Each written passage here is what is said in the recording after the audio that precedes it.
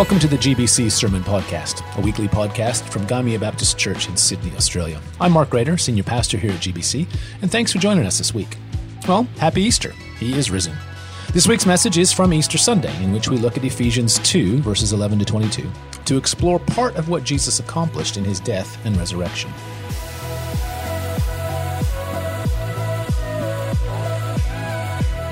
The Bible reading this morning comes from Ephesians chapter 2, verses 11 to 22. And in the NIV, it's subtitled, Jews and Gentiles Reconciled Through Christ. Therefore, remember that formerly you who are Gentiles by birth and called the uncircumcised by those who call themselves the circumcision, which is done in the body by human hands, remember that at that time you were separate from Christ, excluded from citizenship in Israel and foreigners to the covenants of the promise, without hope and without God in the world. But now in Christ Jesus, you who once were far away have been brought near by the blood of Christ. For he himself is our peace, who has made the two groups one and has destroyed the barrier, the dividing wall of hostility, by setting aside in his flesh the law with its commands and regulations. His purpose was to create in himself one new humanity out of the two, thus making peace, and in one body to reconcile both of them to God through the cross, by which he put to death their hostility. He came and preached peace to you who are far away, and peace to those who are near. For through him we both have access to the Father by one Spirit.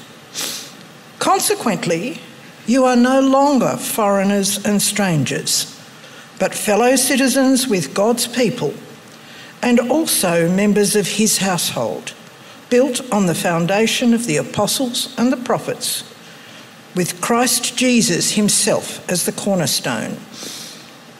In him the whole building is joined together and rises to become a holy temple of the Lord. And in him you too are being built together to become a dwelling in which God lives by his Spirit. Thank you, Sue. Good morning. He is risen. Some of you are here from the very beginning. Well done. Welcome to those of you who are joining us on site. Thank you for those of you who are joining us online. I've been following along in the chat as I tend to do on a Sunday morning. So when I am on my phone, I'm usually commenting rather than looking up Facebook or whatever the case might be. That's my defense. But it's great to have you with us joined here. Special welcome to those of you who may be visiting, whether this is the first time you've been with us online and are just kind of checking us out. It's great to have you with us. And for those of you who might be here because you're with family, because this is kind of one of the few times the year that you turn to spiritual things and have decided to join us here, or whether you're a regular, it's great to have you with us. Trust that you feel welcome, but also that you know that we don't believe you're here by accident, but that you're here on purpose and that the Lord may actually have something for you to hear today. So I hope that you're open to hearing that this morning as well. Well, as we turn to the text this morning, you may have been struck by the fact that it's not really your classic resurrection text. Mahalith read one of those earlier for us, one of the accounts from the four different Gospels, from Mark's Gospel this morning. And I want to kind of give you some explanation for why we have chosen to do this in this passage from the letter to the church at Ephesus. If you've been around the block a few times or you paid any attention to what Easter is all about, you'll know that Easter is the centerpiece of the Christian faith. It is the most important festival of the Christian church. And it is, of course, wrapped around what happened in the death and the resurrection of Jesus. But there's actually more to it than just Jesus' death and resurrection. That would be pretty amazing in and of itself, but there's more to it for Christians. Because for us, it's not just about what happened on that weekend 2,000 years ago. It's actually to whom it happened and why it happened. So as I said, for someone to die and 3 days later rise again is fairly miraculous and pretty spectacular. But we actually believe that Jesus was not just some fellow. He wasn't just some Jewish teacher of the law who happened to have this miraculous thing happen to him. But we actually believe that he represents for us the fullest humanity and the fullest divinity. That he is in some way, shape, and form that goes beyond the scope of a 25-minute message to explain. Fully God and fully man, that he is God in flesh. And because Christians believe that about Jesus, it means that when that person dies and is raised to life, there's probably more going on than just another miracle. And in fact, that is what Christians believe.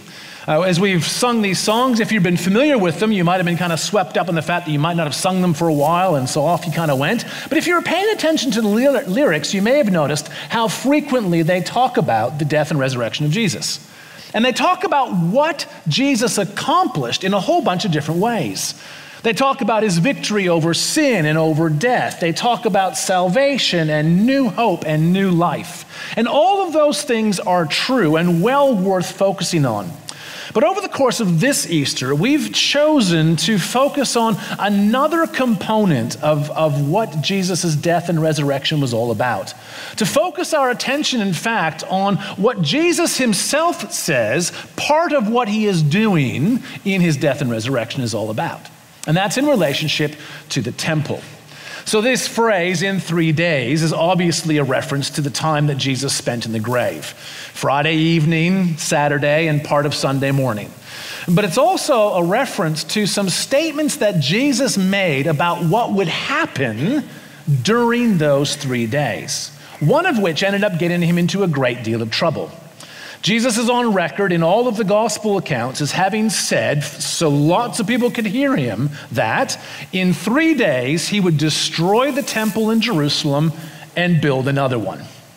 That ended up being one of the charges that actually sticks when Jesus is tried. It's one of the aspects of the mockery against Jesus when he's on the cross. And so we thought it might be worth exploring this idea of what it is that Jesus did and what it means when Jesus says that he's replacing the temple and what it means for us.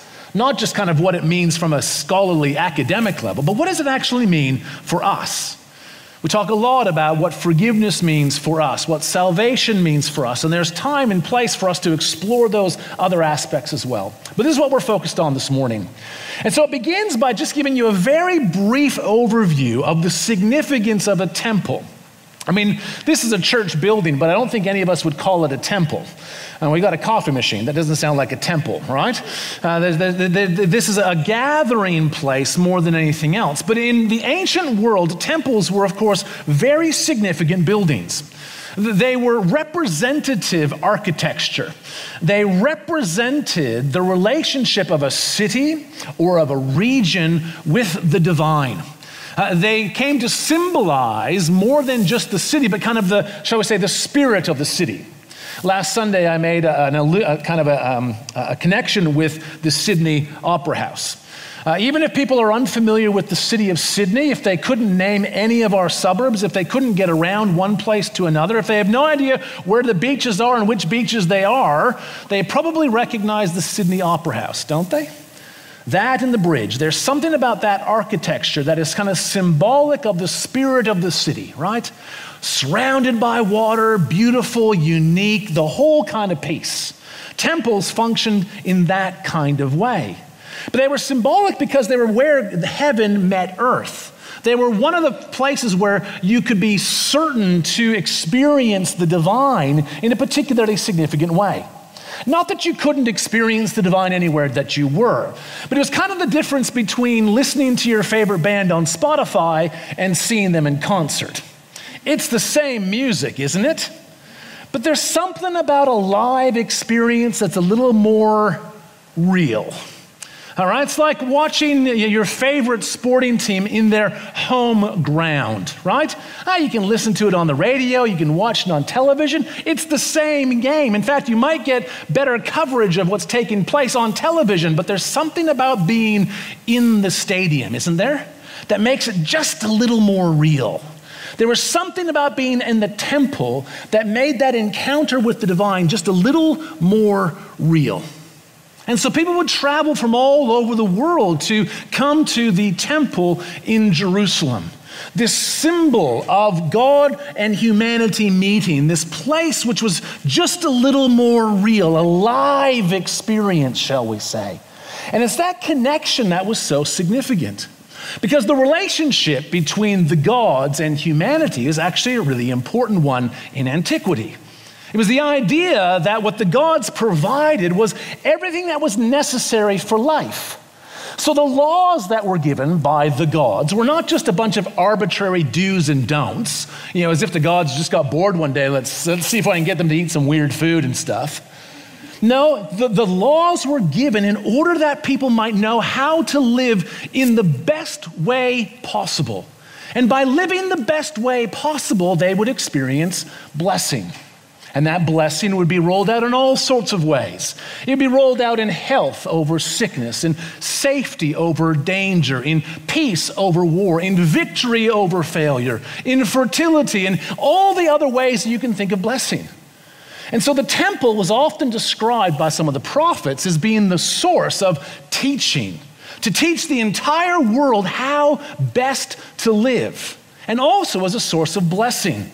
It's a powerful image in a prophetic book called Ezekiel, where the prophet sees a river that begins to trickle out from under the altar and becomes this overwhelming water source that brings life everywhere it goes. This was the power, the beauty, the significance of the temple. And so when Jesus says, I'm going to knock it down and replace it with myself, can you see why the religious leaders didn't think very highly of that? It was blasphemous. Because what he was basically saying is, I will become the source of teaching about the best way to live. I will become the source of blessing rather than the temple. And I will become the place where God dwells with his people, where heaven touches earth. Now, if it were anybody else other than Jesus, I think even we would struggle with that. And so this is part of the reason why he was executed. But in his death and resurrection, he replaces the temple. Fine, you say. I'm right with you. So what? When do we get to the Easter egg part? What's the connection? You teach at a Bible college, don't you? Yes, I do. Here we go. Ephesians chapter 2, right? Jesus has died, he has been raised to life, and a few weeks later, he ascends into heaven. And he leaves his followers to figure out what it means for Jesus to be the new temple. And if you read through the gospel accounts, if you remember the reading that was done at the beginning of the service in Mark chapter 16, they're all weird. Because in the moment, nobody can figure out what's happening. Nobody figures it. Did you hear how that reading finished? Mark 16, verse 8. The women, bewildered, fled and told no one because they were scared. End of story, roll credits. And all of them are like that. Nobody figures out what's going on. It's just a fascinating thing. But over the next generation, the followers of Jesus began to really significantly think about what it was that Jesus had accomplished. They began, in essence, to do theology. And good theology is where what we think about God actually intersects real life, where it actually begins to connect with what we are doing. And so here we have, and this is a letter to the church at Ephesus, which was a significant city in the Roman province of Asia Minor, modern-day Turkey. Paul, an early follower of Jesus, is writing to a group of followers of Jesus. And he's talking about theology. He's talking about the significance and importance of what Jesus has done. Now, you may have picked it up as this was read, but Paul is speaking to two different groups of people in the one community. He is speaking to two cultural groups of people. He is speaking, first of all, to those who are Gentile Christians, and he is speaking as well to those who are Jewish Christians. Now, those designations, Jewish and Gentile, are cultural distinctions. So from the perspective of Jews were their ethnic, cultural group, descendants of Abraham who had lived in the land of what we would call Israel today, but had lived there and now were scattered abroad and were identified by certain characteristics and ways of life. And many of those Jews had begun to follow Jesus. Then you had Gentiles, which from a Jewish perspective was everybody else. Now, Gentiles came in more than one flavor, as you can imagine, but from the Jewish perspective, all the Gentiles kind of did it wrong before they began to follow Jesus. But now Paul is writing to a community of faith, a group of people that is made up of both Jewish followers of Jesus and Gentile followers of Jesus. And there's a group of them, the Gentiles, who don't feel like they quite belong. Because it's very clear to them that some of the things that their Jewish friends know about the Hebrew Scriptures, about how to live appropriately, about the promises that God has made, about who Jesus is and the significance of it, they seem to know a whole lot more than they do, and they are feeling outside. I won't ask for a show of hands, but I'm sure that some of you here this morning may perhaps feel like outsiders.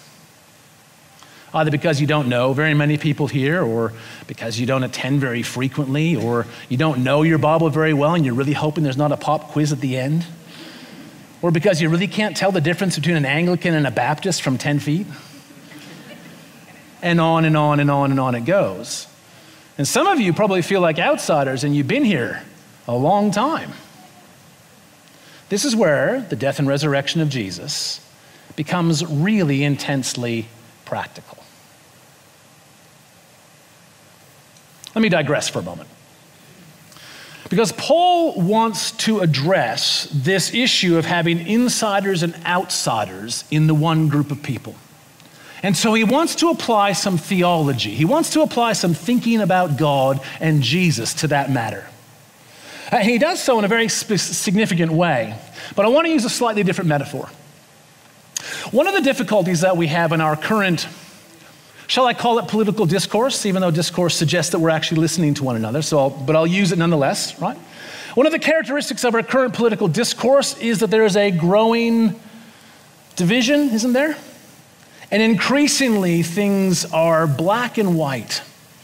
It doesn't matter what the issue is, there's a black and there's a white answer to it, and depending on how you answer, I can tell whether you are an insider like me or an outsider like them, right? And the problem with using the kind of the language of issues becoming black and white is that if we were to assign the color white to a particular side of the argument, guess who gets to be white? Me, us, the insiders, right? And the problem with choosing the color white is that if you add anything to it, its whiteness gets ruined. It's no longer as pure, it's no longer as clean. You follow me? And so part of what ends up happening is I have to fight to maintain the purity, the sanctity of my position and keep all the black stuff out of the white. It becomes a purity issue. You with me on this one? For the people for Jewish people, part of the way they distinguished themselves from the world around them was to see the world in black and white terms. That they had been those who had been set apart by God to live a particular way that was related to purity and cleanliness and holiness. And so anyone who kind of came in to that situation from outside, anyone who was not white, they began to taint what was pure. Do you see the problem? For a community of faith, even though we both say that we're following Jesus, I look at you and I think to myself, you're an outsider. Here's what Paul does. What Paul does, and if you go back and read the first part of chapter 2, he makes it very clear that both the Jews and the Gentiles, both groups of people, neither of them could classify themselves as white or as black, because both of them were not right with God. And part of what Jesus does is makes them right with God. But here's the point. Essentially what Paul says, thinking theologically, is instead of this being some sort of spectrum, where instead of being polarized, instead of thinking about the world in terms of black and white, we need to think of in terms of blue and red. That the Jews were blue, not pure, not perfect, not without taint, not without flaw. And the Gentiles were red, equally flawed, equally tainted. And what Jesus has done is not created a community of faith that is blue with red polka dots or red with blue stripes, but has created a purple community. My wife's an artist, so I can, she's horrified that I've told you that, right? Jesus has done something utterly different. He has taken two things that nobody thought could mix together, and he's brought them together to create something new. Listen again to these words. For he himself, Jesus, is our peace, who has made the two groups one and has destroyed the barrier, the dividing wall of hostility, by setting aside in his flesh the law with its commands and regulations. His purpose was to create in himself one new humanity out of the two, thus making peace, and in one body to reconcile them both to God through the cross, by which he put to death their hostility. This is what Jesus has accomplished in part in his death and resurrection. He has created a new community, a new way of relating to God. And then listen to what he says at the end. Consequently, you, those of you who feel on the outside, are no longer foreigners and strangers, but fellow citizens with God's people and also members of his household, built on the foundation of the apostles and prophets, with Christ Jesus himself as the chief cornerstone. In him, in Jesus, the whole building is joined together and rises to become a holy temple in the Lord. And in him you too are being built together to become a dwelling in which God lives by his Spirit. I will destroy this temple, Jesus says. I will destroy the temple of stone. I will destroy the architectural wonder where people found connection, this live connection with God. I will replace that with something completely different. You know what his new temple was? What his new temple is? Look around. You here today are what Jesus accomplished in his death and resurrection. Taking those who were far and those who were near and creating in himself one new community. A community, strangely enough, that is to become the source for our world of teaching about how to live in ways that please God. A community that is somehow supposed to be an outworking of the blessing of God in the world. A community of faith that is to be somehow a place where people can experience the love and the grace and the reconciliation and the forgiveness of God himself. Do we do it perfectly? No. No, we don't. But it's not a matter of having our whiteness somehow tainted. It's a matter of stepping into our purple, if I can mix metaphors. Jesus won a victory over sin. He won a victory over death. He gave us forgiveness and salvation and hope and a future, and on it goes. But this morning, today, this Easter, what I want you to hear is that Jesus also, in his death and resurrection, created a community where we can know God and others can know him too. And to that end, I have a word for you Gentiles this morning. Those of you who feel that you are on the outside. Those of you who think to yourself, you know what, I don't know if I fit. can I invite you to join us as we seek to learn what it means to be purple people? Can I invite you to join us as we seek to follow Jesus and as we seek to follow Jesus together? Because part of what he has accomplished is not to make all these little nice, pure, shiny people that he can put up on his kind of his display cabinet and go, look at these shiny people, aren't they good? But it's to create a community where people can learn to follow him together. I want to reiterate something that I haven't said for a while, but I think it's really important. It's simply this, that anyone can begin to follow Jesus. If you are to read one of the Gospels, Matthew's account, it's the first of the stories of Jesus. In chapter 4, he calls the first disciples. They're fishermen. And he calls them and says, just follow me, and they begin to follow him. And what strikes me as so profound is that Jesus does not ask them to change their lifestyle, to start living in a different way. He doesn't ask them a bunch of questions about the Hebrew scriptures or about how often they pray or how often they go to synagogue. And he doesn't ask them whether they believe that he's the Son of God or not. All he asks is, are you willing to follow me? And when they say yes, he says, well, come on then. And as the story unfolds, as you read it through, you don't have to read it very carefully to see that the disciples have no idea who Jesus is. They do not believe who Jesus says he is. They don't understand the Hebrew scriptures, and they haven't really figured out the implications of following Jesus for their life. And these are the people that Jesus makes his closest companions, the ones he spends the most time with. He invests his life into them. They are with him till the end, and then he gives them the great commission to carry on the work. And at the beginning, when they begin to follow him, they have no idea what's going on. They have made no changes to their life, and they have no faith to speak of. Anyone can begin to follow Jesus.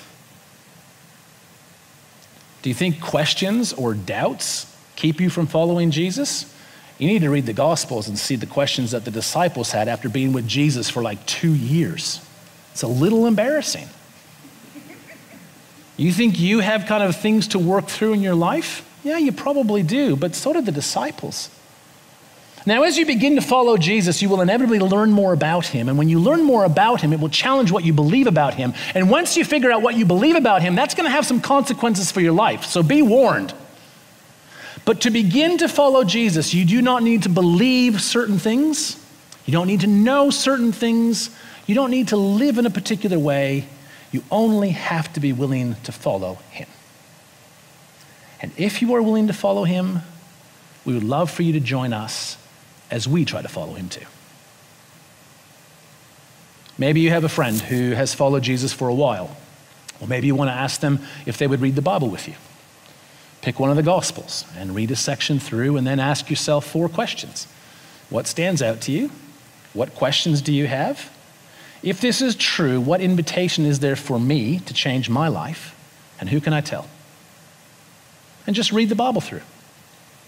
Or maybe you are at a position where you'd like to come to Alpha, that international movement that answers questions about what people believe about Jesus. A place where you can just ask your questions in a safe sort of space. Well, maybe it's time for you to do that as well. But at the very least, can I encourage you to do that here? To join us as together we seek to follow Jesus together. Because that's part of what Jesus did on Easter Sunday. When he was raised back to life, not only is there victory over sin and death and the assurance of the life to come and all of that, but there's also the spectacular community of faith that he invites us into to continue to learn what it means to follow him as the dwelling place of God. So I'll leave that challenge with you. I hope that you would take it up. Whether you're here on site, whether you're online, we'd love for you to be a part of what we are doing here as we seek to follow Jesus together. I want to pray for us. I'm going to invite the worship team up. And after I pray, we're going to sing a couple more songs. And both of these songs reflect on other aspects of what Jesus accomplished. So we're going to sing another hymn. Jesus Paid It All talks about our need for salvation, for a need for forgiveness and what Jesus did. And then we're going to sing Amazing Grace, a song that you might be familiar with even if you don't know the song. It talks about what Jesus accomplished in giving sight to those who are blind, about finding those who are lost, about bringing us all together into one community. So would you join me as we pray? And then we'll stand and sing together. Heavenly Father, thank you that you sent Jesus. And Lord Jesus, thank you that you do not demand that we attain some sort of level of belief or lifestyle or knowledge before we can start to follow you. And I pray for those of us who are here this morning, perhaps who have been here a long time, perhaps who are just visiting, who feel a little bit on the outside. I pray that by your Spirit, you might encourage each of us to continue to follow you. And that as you build this community and communities around the world together, that we might indeed be a demonstration of part of what you accomplished. A community where people can learn how to follow you, a community where people experience the blessing of being in relationship with you, and a community where we encounter you together. I pray that you would bless us in the time that we have remaining and watch over us this weekend. We pray this in Jesus' name. Amen.